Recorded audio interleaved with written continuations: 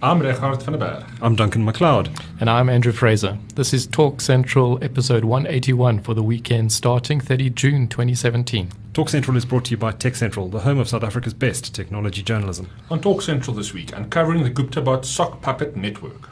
Also this week, Petya ransomware floors businesses worldwide. Was it a Russian cyber weapon? Plus, MTN poaches Telkom's Jackie O'Sullivan and HD streaming coming to DSTV Now. Time to untangle the cables on another podcast.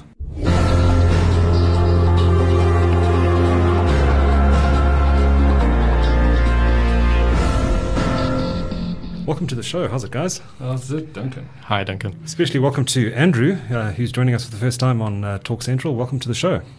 Yeah, I'm a podcast virgin, so be gentle. We'll go easy on you. I'm hoping, Andrew, this will be the first of many podcasts you do with us.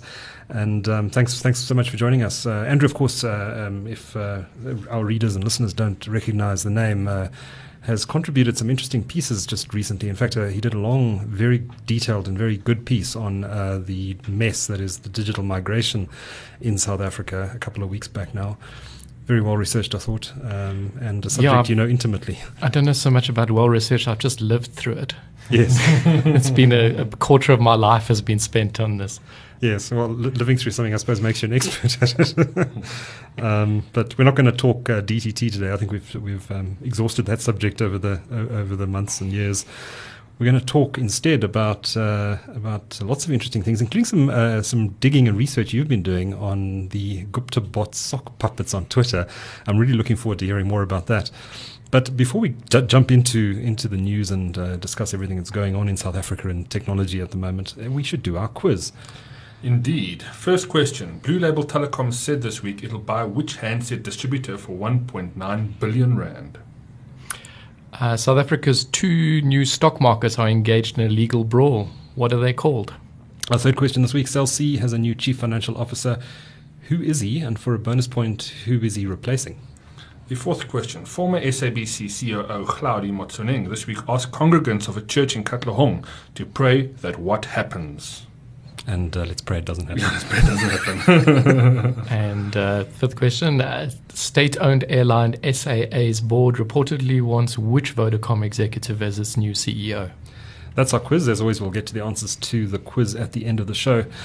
But let's jump into our discussion of the news. And certainly the Guptas have been in the news this week for various reasons. I think there have been a number of further major revelations from people like the Daily Maverick and their investigative unit, and also the what's the other one called? Amabungani. Amabungani, yes, yeah. Thank you. The revelations from the leaked emails, of course, coming out on almost a daily basis now. And quite troubling, I thought, this week was the demonstration that emerged outside Peter Bruce's house in Parkview in Johannesburg, organised by Black First, Land First, who seemed to be in the pay of the Guptas. They came to the Guptas' defence when there was the anti-Zuma marches, the anti-Gupta marches a few months back. But Andrew, we need to talk tech on this show, and while I'd love to talk the politics around this, you've been doing some interesting investigation around Twitter and the Guptas and the Gupta bots, as they're called, that have been surfacing. They've been around for a while, but you've been doing some digging into who might be behind them and what they're doing and how they're interlinked. Tell us a bit about why you decided to do that and what you've uncovered. I think part of the advantage of being a freelancer and occasionally underemployed is you get a bit of time to do things that are just interesting. And over the past couple of years, actually, I've been quite interested in the fact that there seems to be it's pretty plain that's the case now, but there seems to be a kind of an underground group of bots supporting and basically commenting on anything to do with the Guptas, anything to do with any negativity that comes out about the Guptas. There was immediate reaction from a number of Twitter accounts. And to be honest, this probably started 18 months ago. I started just collecting the names, the handles of these accounts and putting it into a little Twitter list. And right. Every time I saw one, I just put it into the list. And over a period, I gathered probably about 80 or 90 of these mostly fake accounts. I mean, they're right. blatantly fake, with kind of 40 followers, which turned out to be the other bots, right. and they tend to follow just random accounts. But it kind of ratcheted up a little bit over the last couple of weeks. I think, particularly around the time that the WMC Leaks fake news website came out, there was kind of a ramping up. And I noticed people like Max de Pree were complaining that he had literally hundreds and hundreds of new followers that were following him, all created on the same day, all with very, very limited profiles. Just basically, I think at one stage he was saying he was getting 500 or 600 new followers every day. And they were just these obvious fake accounts. So I started just digging into it to see, what is going on. So the first thing I did was I wanted to map the accounts that I'd identified. These are accounts that are actually active. That they were either retweeting, they were using certain hashtags, they were kind of building up the voice of whoever was talking about WMC or Peter Bruce or all of these kind of things. And I wanted to map it out, so I did a bit of research. I'm not a social media specialist or anything like that, so I started looking for some tools that I could kind of map this out. I found a tool that exists, which is called NodeXL. Fantastic piece of software. Fantastic piece of software. Unfortunately, if you want to do the Twitter stuff, you need to pay a license, and I'm cheap, so. I wasn't prepared to pay the $75 a month to pay for the license. So I put out a Twoogle. I said, "Is there anybody out there that could build me a map?" Yeah. And one of the guys that was involved in the NodeXL project, a guy by the name of Mark Smith from Connected Action in the US, contacted me and said, "Show me the list." And literally 25 minutes later, he said, "Here are your maps." Oh wow.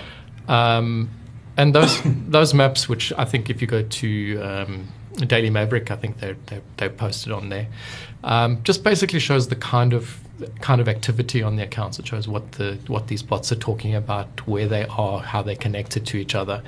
But it does also show that it's you start to figure out how the network is built. So you can see that there's probably, I'm guessing, three separate nodes, three separate people that are involved in this thing. Yeah. And they have a kind of an army of bots that each of them has. And they cross over between each other, but there are kind of three definite nodes that you can actually see of these fake accounts and fake Twitter. And then I was trying to figure out why they're doing it. Because they tend to be kind of self-referential. They're only talking to themselves. There's no real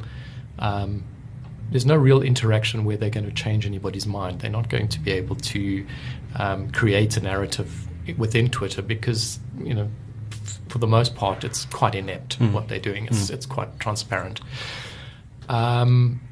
And as I say, they're kind of self-referential. So there's probably 5 or 6 accounts that produce quite a lot of content that actually do interact with other Twitter users. But the majority of these accounts just retweet memes and content. And I think that the only kind of reason that I can think that they're actually doing it is just to drive hashtags to trend. So they'll put out a hashtag like Cheetah Peter, which is the Peter Bruce defamation kind of concept. And the whole idea is just to repeat that hashtag often enough so it starts to trend so that they can be noticed. They can be noticed and that narrative can get out there. And I suppose to an extent that might work. I'm not sure how successful it is, but it's definitely not something. This is not amateur. There's somebody spending money on this. I mean, they're inept and they're not very good at what they're doing, but this is paid. This is definitely somebody that doesn't quite understand what botnet was capable of, trying to implement it with some money and a paid for service online, probably. Yeah, I think we call it a botnet.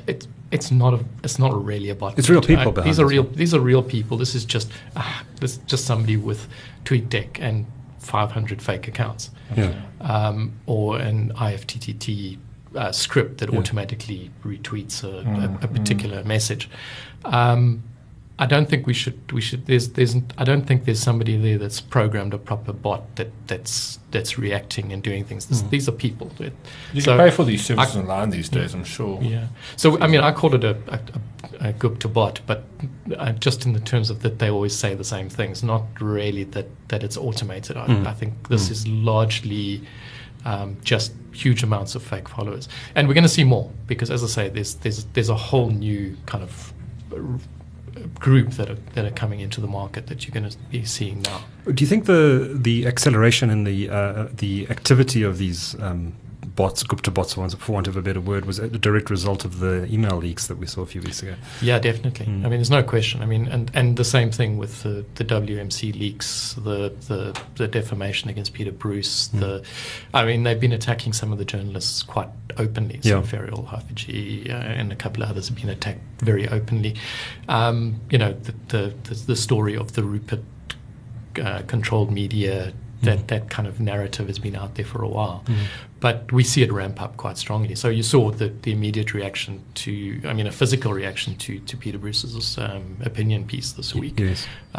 That's kind of just the physical manifestation of what we've seen online over the last 3 or 4 months, I think. And it definitely ramped up with the Gupta leaks. The point is, I'm not sure that it's necessarily doing them any good. I think, if anything, it's probably harming them because it's so blatantly propaganda. It's not true. A bit like the WM Leaks website, which is just so obviously. I mean, it was such obviously. I'm not sure who they're trying to fool, to be honest with you. Maybe themselves. I like to think that South Africans have got some critical thought. Well, that's what happens when you lose a Bell and Pottinger account. The quality of your PR campaign goes out the window. Yeah, so I'm quite interested in. I mean, there've been sock puppets around the Guptas for a while now. This is not something that's happened in the last year. We go back to Connor Mead's website, which was like a blatant Gupta supporting website. The truth about the Guptas and how they employed, I don't know, pick a number, thousands people in South Africa. And how these guys were, part of the black empowerment in South Africa. That whole narrative. I've got a feeling that was probably Bell Pottinger's idea at the time. Yeah, and now maybe continued by. So I think what's happening now is probably the same kind of concept. That was kind of obviously propaganda, but it was probably a little bit more, sophisticated than the stuff we're seeing now. Yeah. I wonder what it's, perhaps veering off the technology subject again, but I wonder what this really says about how desperate the Guptas are getting if they're resorting to this sort of tactic to smear their rivals, or smear their critics, rather. I think that's all they have. I don't think there's any. I don't think there's really any other defense. Yeah. You can't. I mean, they'll always say, we've never been charged. But they've never tried to sue anybody for defamation either. I think it's reaching the point now where these claims have to be tested in court. There's no question. It's going to happen. It's just a matter of when and who. Yeah. And I heard Zuma speaking at the ANC policy conference this afternoon, criticizing the courts and saying that they're the enemy of the people. I think they're only the enemy of our president. But coming back to the tech side of this, I mean, how far can we pursue the social media sock puppets? I mean, can we find out who's behind them? I think it's hard. When it comes, when you take a social network like Facebook, for example, so Facebook it's harder to create anonymous accounts in Facebook. It's more difficult. It's not impossible, but it's more difficult. And the time taken to do it is long. Whereas Twitter, you can automate that process. It's really, really simple to create them. And there's a thriving industry in the subcontinent, Indian subcontinent, of producing fake followers, people that sell them. So I think it's a measure of some of the things that are great about Twitter is that you can create an anonymous account. It's great to have a second account that you can use. And it's not tied to you. So I think that's just one of those things. It's difficult. The other thing is that Twitter doesn't really give you any information other than the username. So you can use the API and you can find out what was used to create the tweet and that kind of thing, but you can't find out IP addresses or see if you're getting multiple messages from exactly the same IP address or track down where it's coming from directly on Twitter. So yeah, I don't think there's really that much we can do except just keep monitoring it and seeing what it looks like. What intrigued me in looking at some of those sock puppet accounts was the names were clearly chosen at random as well. I mean, they clearly chose South African names, but then you'd have an Afrikaans first name and a Zulu second name, for example. Yeah, it's as if they put no thought into it whatsoever. So a week ago, before we saw some of those interesting ones, there were a whole bunch that tweeted a whole lot of stuff, and they all had cricketers' names, but it was kind of the Proteas, one first name from one Protea and the surname of another. I think that also hints that it was created in the Indian subcontinent because it was cricket. But these ones, obviously they just built a script that pulled South African names and then just mixed and matched the first names and the surnames. Yesterday, however, I found a whole bunch of new ones with Spanish names. So obviously they've run out of South African names. Unique South African names. Look, for a good service for $5 on Fiverr, you can probably get somebody to create you 10 accounts or so. Maybe that's what they did. Send a list and just go through it. So they definitely bought these. These are all. If you go through and you look at the accounts, I pulled some of them on across Twitter's API, and literally you can see that they were generated within seconds of each other. They were all on the same day within seconds that the accounts were generated. So they're obviously fake. Yes. They're not even trying that hard to hide the fact that they're fake. It's just amateurish. It's like that website. Was it the Daily Maverick who was able to determine who the author behind it was? Yeah, it was actually one of the Daily Maverick's readers that did it. A guy by the name of, I think, Jean Dutoit, who actually dug up that information, went in and looked at some of the metadata within the WordPress site that they were using, and identified the name of the person that had actually created the site. Fantastic. That is fairly amateur. That's the quality that you get from some of the IT staff in South Africa, I suppose. Still want to know who leaked the emails. It has to have been an internal employee. Carried a server out one weekend or something. It's a lot. That's a lot of data. They're talking about 200,000 odd emails. 200 or 300 gig, I seem to recall. Yeah. It's not something you just upload onto the internet. It's probably a machine you put under your arm and take out a building.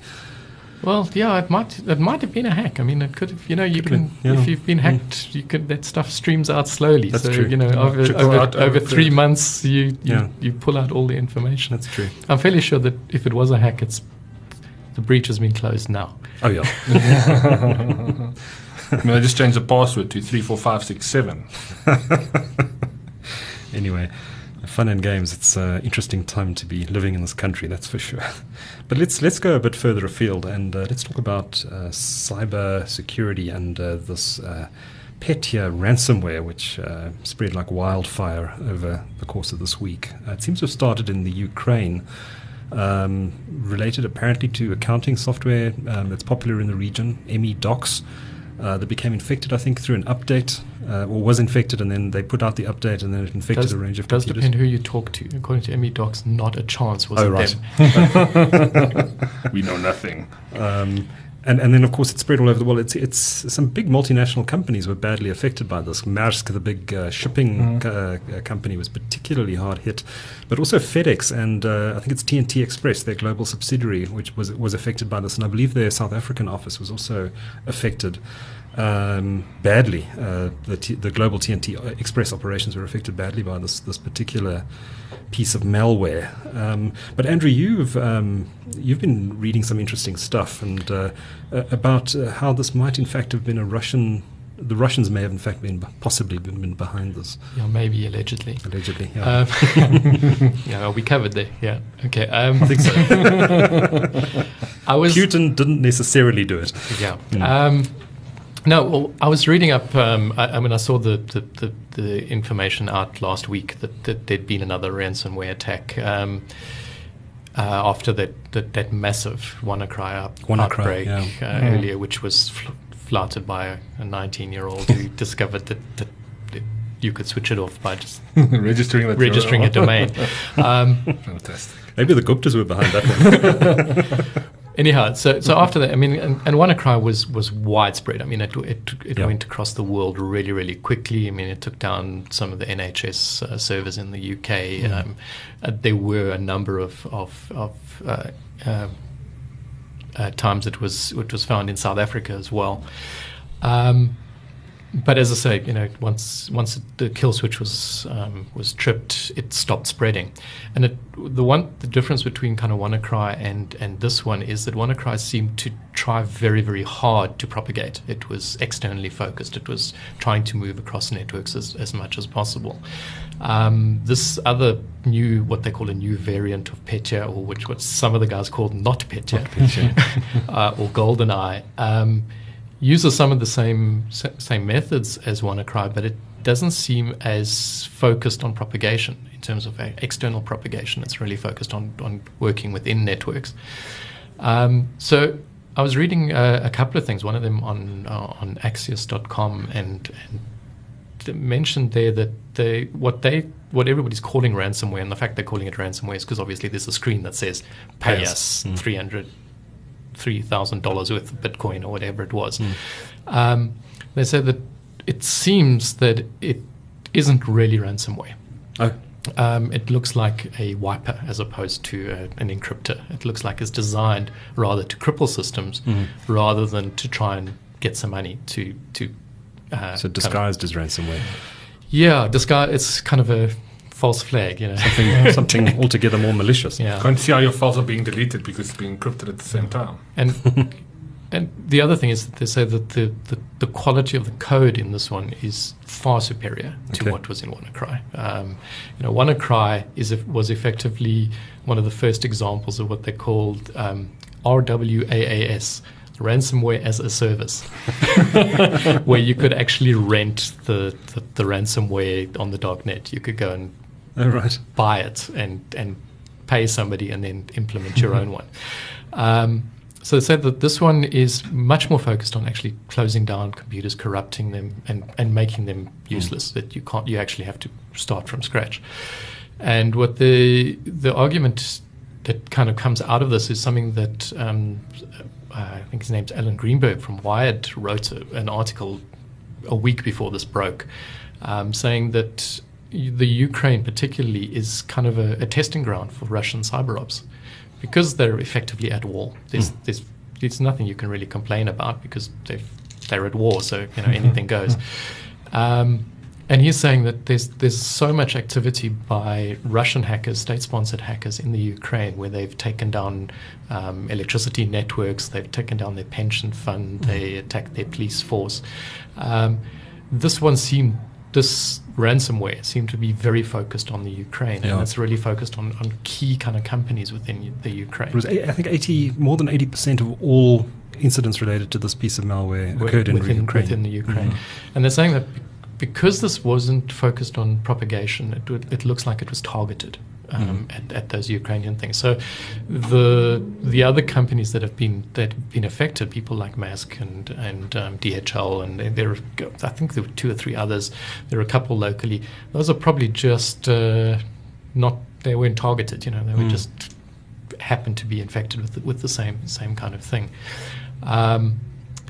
And the whole point of the thing claiming to be ransomware with a very, very amateurish kind of email-based ransom solution, which was shut down by the German email operator immediately. Yeah. So if you do get this, you can never pay the ransom. Or you can pay the ransom, but you're never going to get a code to decrypt your hard drive. It's really the real goal of this was to destroy and damage, not to try and make some money. I seem to recall that the Americans very firmly blamed WannaCry on the North Koreans. I don't think there was ever any definitive proof of that.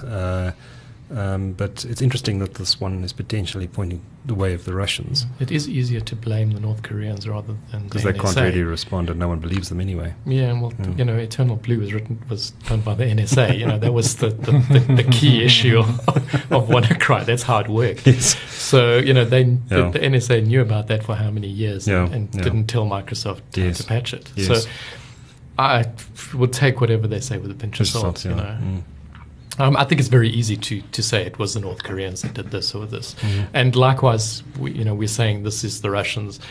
Likewise, it's very easy to blame the Russians for anything now because they have done some stuff. So you just blame them for every new thing that comes along. But as I read about it, it sounds quite plausible that this is the case. There is so much disinformation in this area, though. It's so hard to know who to believe. Yeah, misinformation. Also, some of the big antivirus guys are Russian, so who do you believe? Yeah, those Kaspersky guys. I mean, they've got some of the best minds in the world, but whose side are they fighting for? That's another good question. Anyway, we need to take a break. We'll be back right after this. Honey, why can't I download any more series? Dad, my game just bombed. Daddy, I was speaking to Kevin and my call just cut out. With uncapped Vox Fiber to the home, reaching your cap is a thing of the past. You can have all your devices connected all the time. Get unlimited browsing, unlimited calling, and unlimited entertainment. Vox Fiber. Now uncapped. T's and C's apply. For more information, visit vox.co.za. Welcome back to the podcast. I'm here with Regardt and Andrew today. And interesting move this week. Jackie O'Sullivan, who joined Telkom, I think it was about 3 years ago now, as head of corporate communications, announced that she is going to be moving to the yellow team, MTN. I thought it a very interesting move. Telkom has done well in the last few years. I think we all complain about them and their services, etc. But from an operational point of view, they've done well. Their share prices tripled, quadrupled over the last 3 or 4 years since Sipho Maseko took over back in, I think it was April 2013. And he assembled a very good team around him. Former CIO of Nedbank, for example, is running their IT operations, Len de Villiers. They had Enzo Scarcella, who appointed as Chief Marketing Officer. Of course, Enzo has also gone to MTN now as Chief Operating Officer of the South African group. And but he has built a good team around him. But it's interesting now to see first Enzo moving across to MTN, and now Jackie O'Sullivan going across. MTN, of course, has got a completely new management team compared to just a year ago. They have a new CEO in the form of Godfrey Motso, who, of course, was poached from Vodacom. Vodacom was very unhappy about that and launched court action to stop him from working for MTN South Africa until a restraint of trade agreement expired. Fair enough, I guess. But he's heading up the South African operation now, and he's clearly building quite a powerful team around him. So he's got Enzo, who I think originally was at Vodacom and was responsible for those baby ads that Vodacom did, which were so popular. I think Enzo might have a royal flush by now. I think he might have worked for everybody. Quite possibly. But it's interesting to see all these movements in the industry. Certainly a lot of chopping and changing, a lot of executives moving between operators. Quite a fluid situation. And I wonder what it says about Telkom, first of all, that Jackie O'Sullivan, I guess I can call her their chief spin doctor, is leaving to join the opposition. And what it says about MTN South Africa, that Godfrey is, assembling this what looks like quite a powerful team around him. Dream team. Yeah. What does it tell us? Is are Telkom's fortunes potentially starting to wane a bit? Is MTN, which has obviously been through a nightmarish time over the last few years, not just in Nigeria, but they've also had a lot of troubles here in South Africa. I think they've had 5 or 6 CEOs over just as many years. Are they finally finding some stability at MTN? Are we going to see them starting to claw back some of the market share that they've lost to Vodacom and to Cell C in particular? I don't know. It's interesting to see these top execs moving and speculate a bit about what might be driving those decisions.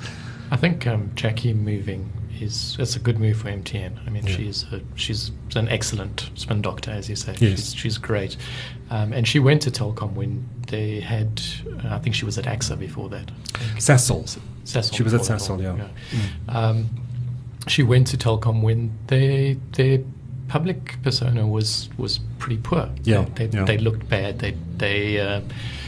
They had a kind of a weak position, and I think when she went across there, she did a very, very good job in terms of controlling the narrative, selling the story of what they were trying to do. And it was a hard story to sell. It was a difficult story to sell. I think what when you pay some dividends to the shareholders, they buy into it. Yeah, that's true. Ordinary customers are harder. It's much difficult for the average consumer. And I think MTN is in a very similar place to where Telkom was. MTN is it's really got a quite a poor reputation at the moment. It doesn't help that there's too many users they're seen as profiteering. Yeah. In terms of the data must fall kind of story and things like that. So I see they were in the news again this week over their roaming charges and customers getting burnt over that. Yeah, Catherine Pillay, who made quite a bit of noise. Look, to be fair, I think for once it's not their fault. I think roaming charges are set by the third party, the other network. But it is true. It is something that they should address. Yeah, but you're right about Telkom. Has been a change in perception. I think there's still a lot of negativity around Telkom amongst ordinary consumers, but certainly amongst shareholders, there's been an improvement, as you say. But I think also amongst consumers, I think I've certainly noticed that Telkom's culturally has changed. They're not as holier than thou, we own the market, it's our way or the highway attitude from them anymore. I think you have to thank Enzo for that. Yeah, I think he brought in a very they weren't a consumer-focused business before. They were a monopoly that sold people something that you couldn't get anywhere else. When he went there, the stuff that he introduced in terms of, especially on the mobile side and on the fixed LTA side, those kind of messages that they put out, they were they were pro-consumer. They were good products. They were valued. I think their marketing was human. It worked very, very well. And I think that's had a difference. Look, to be honest with you, you still don't want to try and get hold of the Telkom call center. True.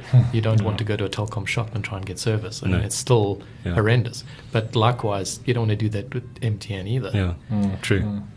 I have seen in Telkom shops a lot fuller these days. I've walked past a few in the last few days, and there were a lot of people in, a lot more than I remember. I actually use that as a yardstick for how well these guys are doing. And I was walking through Cresta the other day, and I know it's not scientific, but I was walking through Cresta the other day, and they've got all the shops there. I walked past Vodacom first. In fact, Vodacom's got 2 stores in Cresta.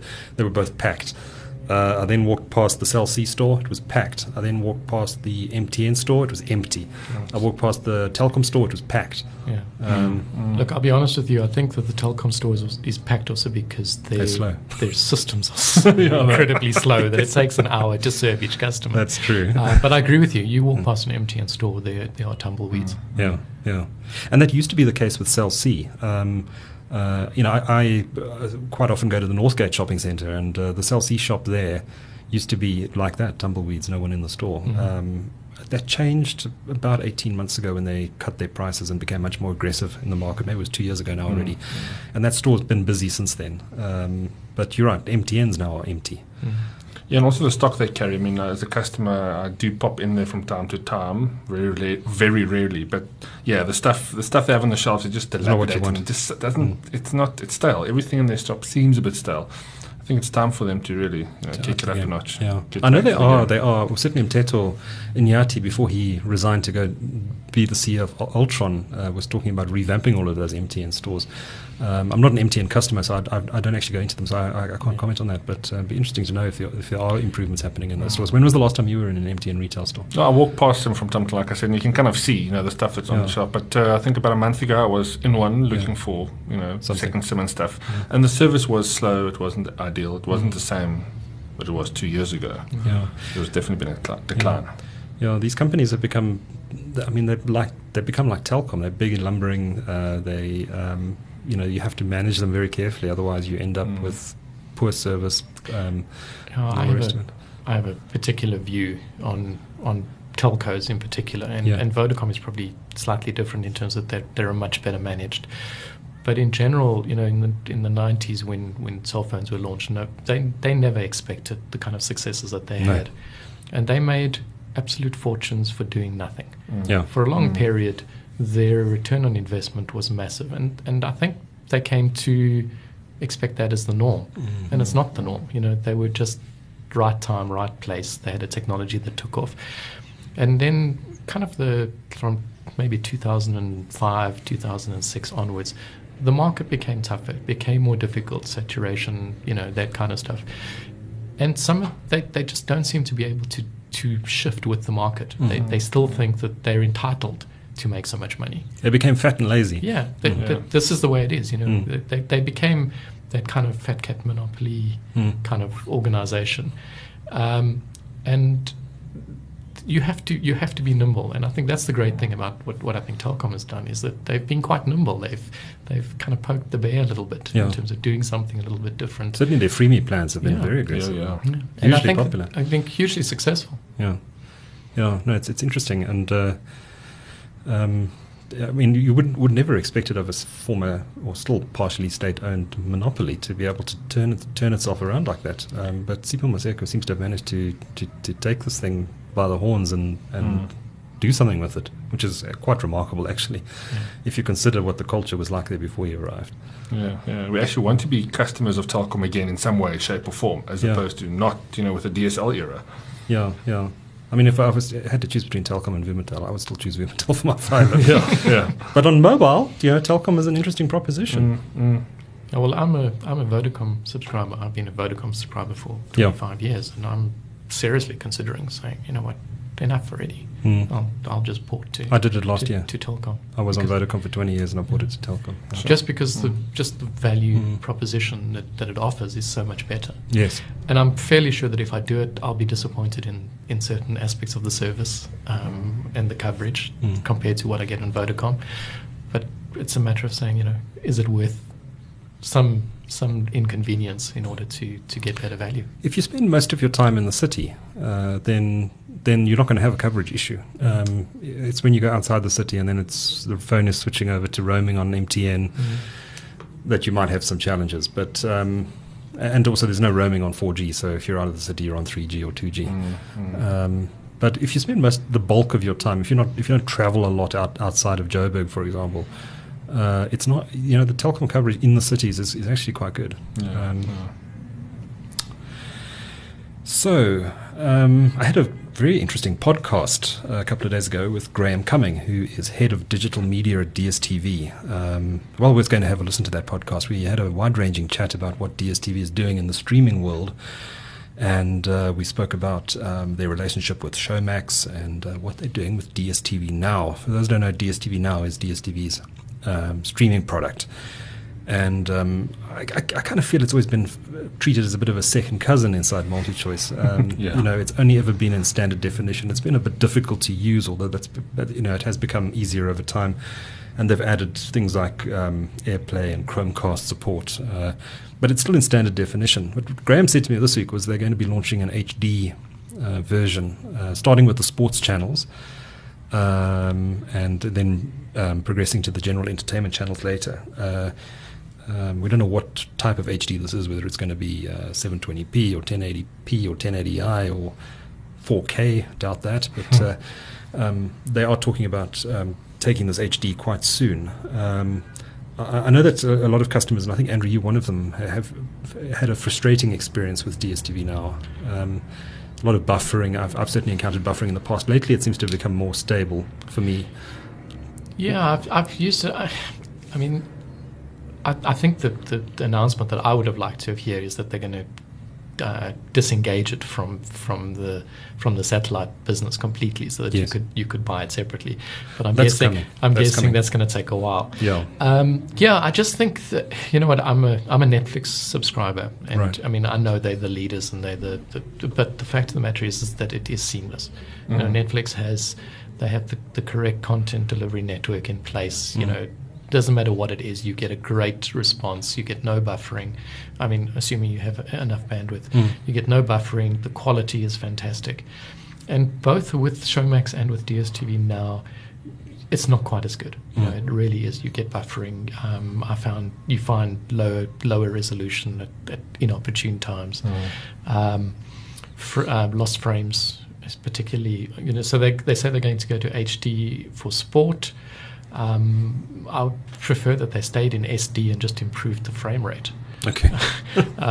Because I think that's really the issue. Is what happens is that the frame rate drops down to kind of 20 frames a second, Right.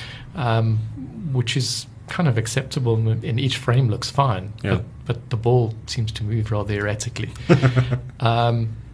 So I'm glad that they're talking about going to HD. I just hope that they're building on their content delivery network, that they're investing some money in the ISPs to actually make sure that, when the Springboks are playing, that the stream doesn't die because there's just too many people accessing it. Hopefully they'll throw more bandwidth at it. I mean, they'll have to with the HD stream. They'll have to throw more bandwidth at it, and that should, in theory, support the SD streaming guys as well. They've got to put I think Andrew's right, they've got to put the CDN in the right place. And I think that's really the issue.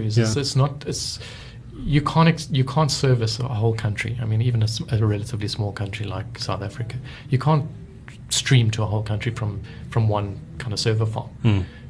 Because there's just too many links in the chain. You need to have those content delivery networks out there.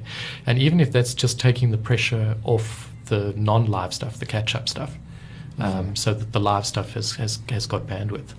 But, if some people are watching Game of Thrones, you've got people watching Game of Thrones and all the other catch-up stuff at the same time. You've got a sporting event.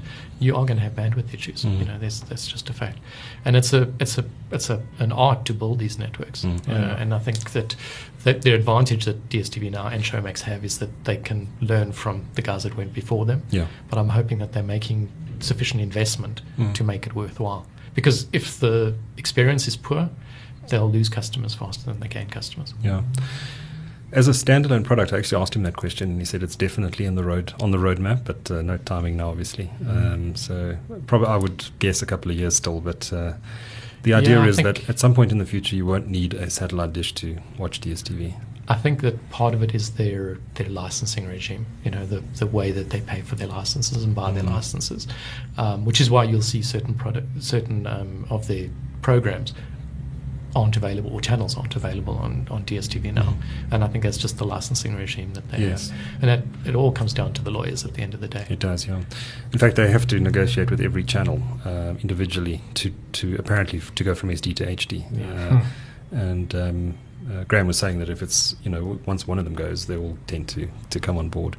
I was quite pleased to see that the news channel ENCA is going to be launching on DSTV Now shortly, because often I'm sitting at my desk and there's a major news event happening. I'd like to actually see I'd like to stream it to my desk, and ENCA is a good channel, and I'm certainly not going to watch ANN7 is available on YouTube for free. Damn, what have I been missing out on? The SABC is on there, and their coverage is, especially since the departure of the King, it's surprisingly good. Yeah, indeed. Speaking of the King, we'll get back to him a bit later in our quiz results. But that covers the news this week. Guys, I meant to discuss the winner and loser this week before we started recording, and I completely forgot to do so. So maybe I should just... I came up with some ideas beforehand, so maybe by default they should be out. Yeah, I think they're strong. Unless you guys have something specific you'd like to raise. I'm proposing that our winner this week is FNB for announcing that their smartphone app is going to be 0 rated on all networks. In other words, you won't use any data, or you won't pay for any data, or won't come off your cap. If you're using the app, which is pretty cool. Well done, FNB. I'm sure all the other banks are going to follow suit. And our loser this week, following on from our detailed discussion about it earlier, is the Gupta bots. I guess just the Guptas. Or just the Guptas, indeed. Just the Guptas. Just the Guptas. Loser and their Gupta bots. And their sock puppets. Regardt, what's your pick this week? So, I try to keep things in the spirit of bots and bot networks. And I came across this really cool and very inspiring website that I'm sure you'll both agree with me. It's called inspirobot.me. And it's an attempt to create artificial intelligence that will spew out motivational quotes for you. But it doesn't get it right most of the time. So you guys can't see it, but it looks like a hell from... 2020 or 2010. Yes. Can you see that? And you just basically auto-generate a quote, click the button, And the gem it is giving us is, feel that you're bangable. Let people know that you're fine. Understand that you're persistent. I don't know what that means. Hey, this is a family-friendly podcast. Oh, it's bangeable. Bangeable. Here's another one. When we give up our power to smother law and order, we also give up our power to become part of a scare tactics. Very cryptic, yeah. I think this is a great website to fire up after you've had a few beers. Yeah, exactly. There's a website, a kind of a bot website, which produces Deepak Chopra quotes, which are you cannot tell the difference between them and the real thing. I mean, they're just as meaningless as the real quotes. Brilliant. Walk long and hard with bare feet, that type of thing. Andrew, you've brought 2 picks this week. Yeah. The first one is I've been writing something on the South African InfoSec outfit Thinkst this week. Hopefully it'll be published once it gets error checked, because I'm not in the InfoSec space, so Sure. It's being error checked at the moment. So Thinkst, they produced the Canary device. I think it's been featured on Tech Central before, which is a kind of a honeypot device. They're about to release 2 new versions. One is a cloud version of the Canary, and the other one is a virtual machine version of the Canary, which you can roll out in a network. It's really interesting stuff. The honeypot stuff, it's something I had to learn about this week. It's really, really quite clever. And my second pick is the Nokia Android devices. Oh, yes. I'm really impressed with the stuff from Nokia. I wasn't a fan of the 3310. I think that's a bit of a gimmick. Yeah. But the Nokia Android devices, the 3, 5, and 6, not so much the 3, which is really an entry-level device, but I'm a big fan of kind of mid-range devices that deliver real value. And the Nokia 5 and 6 are really good value for what they offer. That 6 in particular, I mean, it's 3,999, I think. And it's about 4,000. that's good. About 4,000 rand. Look, it's a strictly middle of the road device. It has what's the Qualcomm Snapdragon 430. Middle of the road is fine for most people. I mean, it's only us geeks who chase the biggest and baddest. Yeah, look, if you're not gaming, to be honest with you, you'll probably find that it'll do the job. But it's a nice device. It's well priced. The great thing for me is that they're using the SoC they're using, that Qualcomm chip, plus the fact that they use a very, very much a stock Android experience. It is stock Android, I think. Simply said. I'm sure they've added a couple of things to it, but Apparently not. But it's effectively stock Android. Apparently not. Apparently it is just stock Android. Yeah. So the great news about that is that means that your upgrades are very likely. You know, so when you move from the next one is from Nougat to what is it? Oreo, I suppose. They haven't announced it yet. Yeah. Well, yeah, I'm guessing it's going to be Oreo because Nabisco will pay them for that. It is Nabisco. Anyway. They probably won't call it Oros. Yeah. So anyway, so when you go to Android O, the chances are that there's going to be an upgrade, and when they go to Android P, there'll be an upgrade. Yeah. If it's not from Nokia themselves, it'll be from the community. So the guys, because it's much easier for them to just hack the stock Android onto the device. I must say the Nokia 3, that probably won't be the case because that's using a MediaTek processor. Yeah.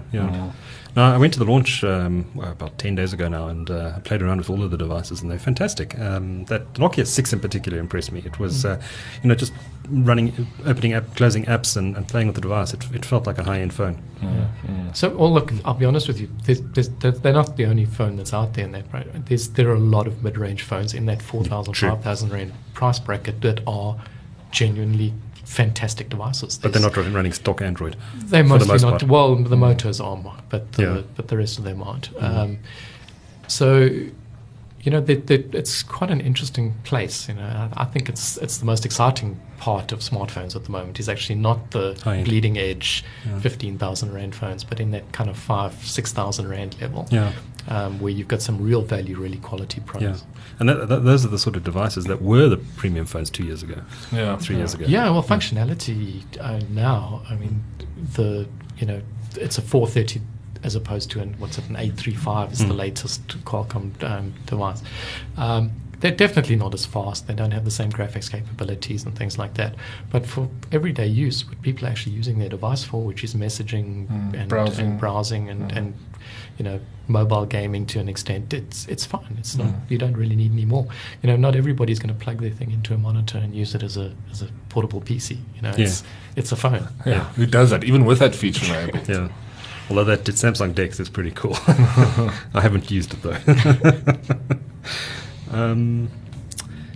My pick this week is a little app called Relive. Actually, Regardt, you're going to love this thing. You must check it out. I have seen it. You've seen it? Fantastic. Brilliant. Hey? It works with Strava, Garmin Connect, and Polar Flow at the moment. And all it does is I connected to my Strava.